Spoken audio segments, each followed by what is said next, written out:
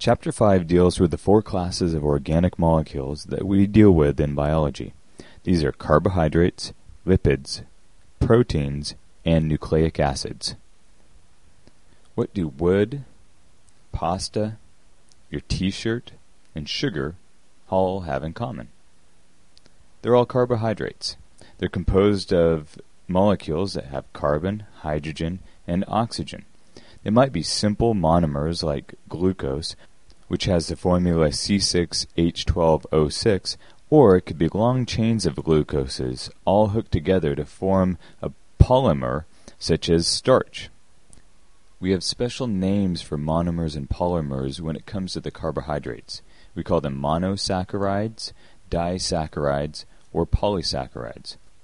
The structural formula of monosaccharides can be written as a linear form, but in an aqueous solution, they tend to form rings, such as a pentagon shape or a hexagon shape. Glucose is a hexagon that has 5 carbons and 1 oxygen in the ring, with a CH2OH coming up off of one of the carbons, and then of course you have OH groups and H groups popping up and down in various parts of the molecule, depending on what isomer you're looking at. Disaccharides can be formed when 2 monosaccharides are hooked together. This happens when the hydroxyl groups of 2 adjacent sugar molecules lose water in a reaction that's called a condensation reaction, or sometimes you might have heard it as a dehydration synthesis reaction. The resulting disaccharide is linked together covalently with an oxygen molecule in between the 2 monosaccharides. So when 2 glucose molecules get hooked together, they form a disaccharide sugar called maltose. Or table sugar is another example of a disaccharide, which is formed from glucose and another monosaccharide called fructose. Once you start hooking many sugars together, you wind up with polysaccharides, or many sugared molecules. These are long chains, a few hundred or a few thousand sugars long. Starch, a storage polysaccharide of plants, is a polymer consisting entirely of glucose monomers. Now plants store energy in the form of starch. We grind up wheat, we make flour, we bake goods with that, cookies, make cookies, make donuts, cookies, bread, make cereal, things like that. And then our bodies hydrolyze that plant starch, break down into individual glucose molecules in the end that we use for energy on a cellular level. You even have special starches that your body makes as an animal in your muscles. It's called glycogen, and it's a highly branched chain of glucose molecules that gets broken down, and it's actually the first thing that's used when you exercise, that your body taps into its store of energy. And that's why you end up doing things like carbo loading the day before a big track meet or a marathon or something like that, to replenish these glycogen reserves. Now this may get a little complicated, so see if you can follow me. Starches have an alpha helix shape, a helical shape to them, or a spiral. This is because of the location of the hydroxyl group on the first carbon in the glucose chain. Because the glucose molecules are all facing the same direction, it actually twists the molecule every time that another one is attached.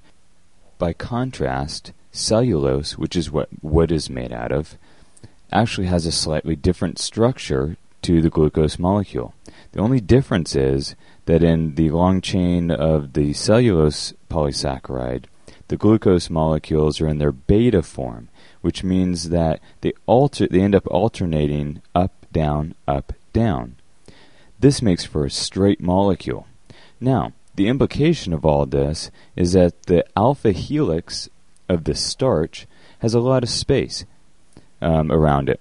There are fewer interactions between different starch molecules. On the other hand, the cellulose is a very straight molecule. And each individual strand of cellulose can come in contact with adjacent strands. So there's lots of opportunities for the hydroxyl groups to form hydrogen bonds in the adjacent molecules. It makes it much stronger, and as a matter of fact, our bodies cannot break down cellulose. If we eat it, it just passes right through us as fiber, roughage. There are only certain organisms that can break down that cellulose. Certain bacteria and fungi actually have enzymes that are necessary to break that down. The second macromolecule we want to talk about are the lipids. They're a diverse hydrophobic group of molecules, mostly hydrocarbons. And the ones that we're going to deal with most commonly in biology are fats, phospholipids, and steroids. Fats are molecules that are composed of a glycerol molecule and 3 fatty acids attached to it.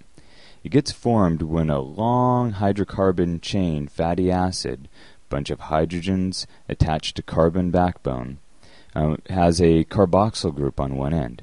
That carboxyl group loses an OH and combines with an H from a hydroxyl group from the glycerol to form what's called an ester linkage that hooks the fatty acid to the glycerol.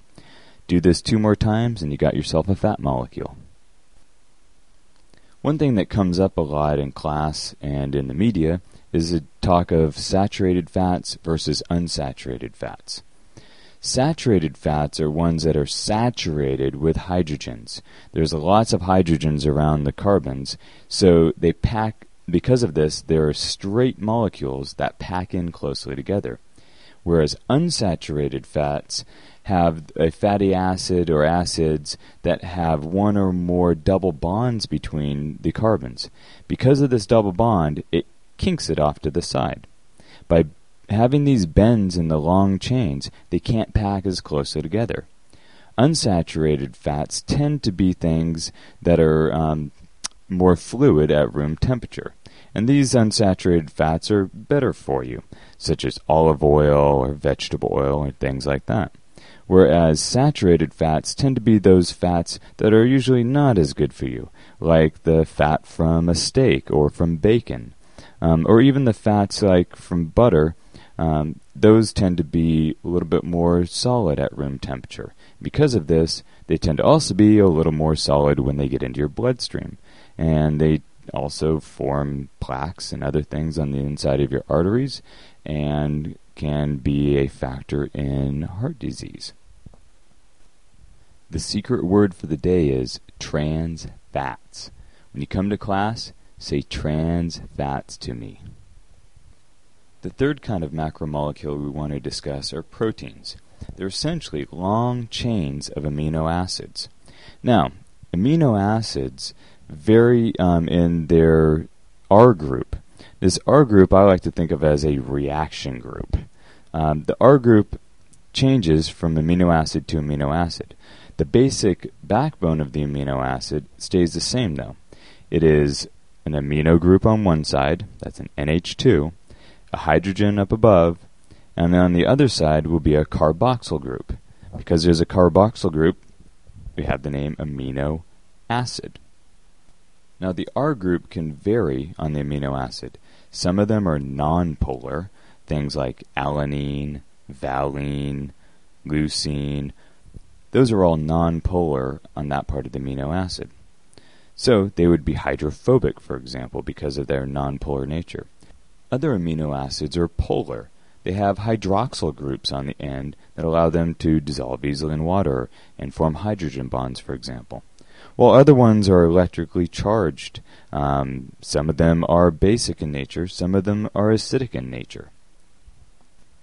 Now the function of a protein depends on the specific conformation or shape of the whole protein molecule.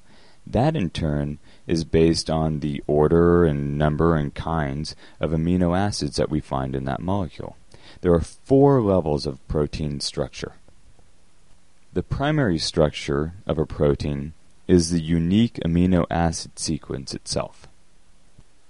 The secondary structure of proteins arise from segments of their polypeptide chain that's repeatedly coiled or folded in patterns that contribute to the protein's overall conformation or shape. These particular patterns are a result of hydrogen bonds in between the amino acids at regular intervals along the polypeptide backbone. The tertiary structure of a protein is a result of folding that occurs because of interactions and bondings between the side chains or R groups of the various amino acids. Sometimes you might have hydrophobic interactions, where non-polar regions clump together and congregate within the protein when it's in an aqueous solution. Other times you'll have disulfide bridges that occur. That's when you have a sulfhydryl group on two different amino acids that form a covalent bond between these sulfurs. You might even have other hydrogen bonding and things that go on in there, ionic bonding, for example, between ions. And finally, if there's more than one component to a whole protein, you would have quaternary structure, where you would have the individual components of the protein coming together and bonding together. The example of that would be red blood cells. They're composed of hemoglobin, and the hemoglobin is actually composed of 4 different proteins that all make one big massive protein to make up that particular molecule. Essentially, the protein folds and folds and folds into a particular configuration based on the amino acid sequence and the environment that it's in. The final kind of macromolecule that we deal with are nucleic acids. These are things like RNA and DNA, which are responsible for the genetic information in the cell and also the formation of proteins. Hopefully you know all about these, but we'll review it anyway really quickly. You have a sugar-phosphate backbone to the DNA or the RNA. The sugar is deoxyribose in DNA. It is ribose in RNA. And then you have a phosphate group in between each one. Attached to the sugar molecule is a base. There's adenine, guanine, thymine, and cytosine in DNA.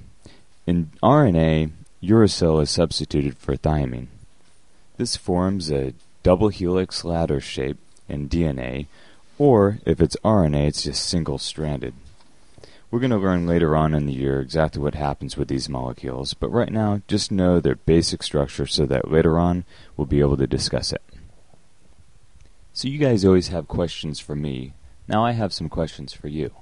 These are things that you might want to think about. Do fish get cramps after eating? Whatever happened to preparation A through G? And one thing that's been bugging me, if olive oil comes from olives, where does baby oil come from?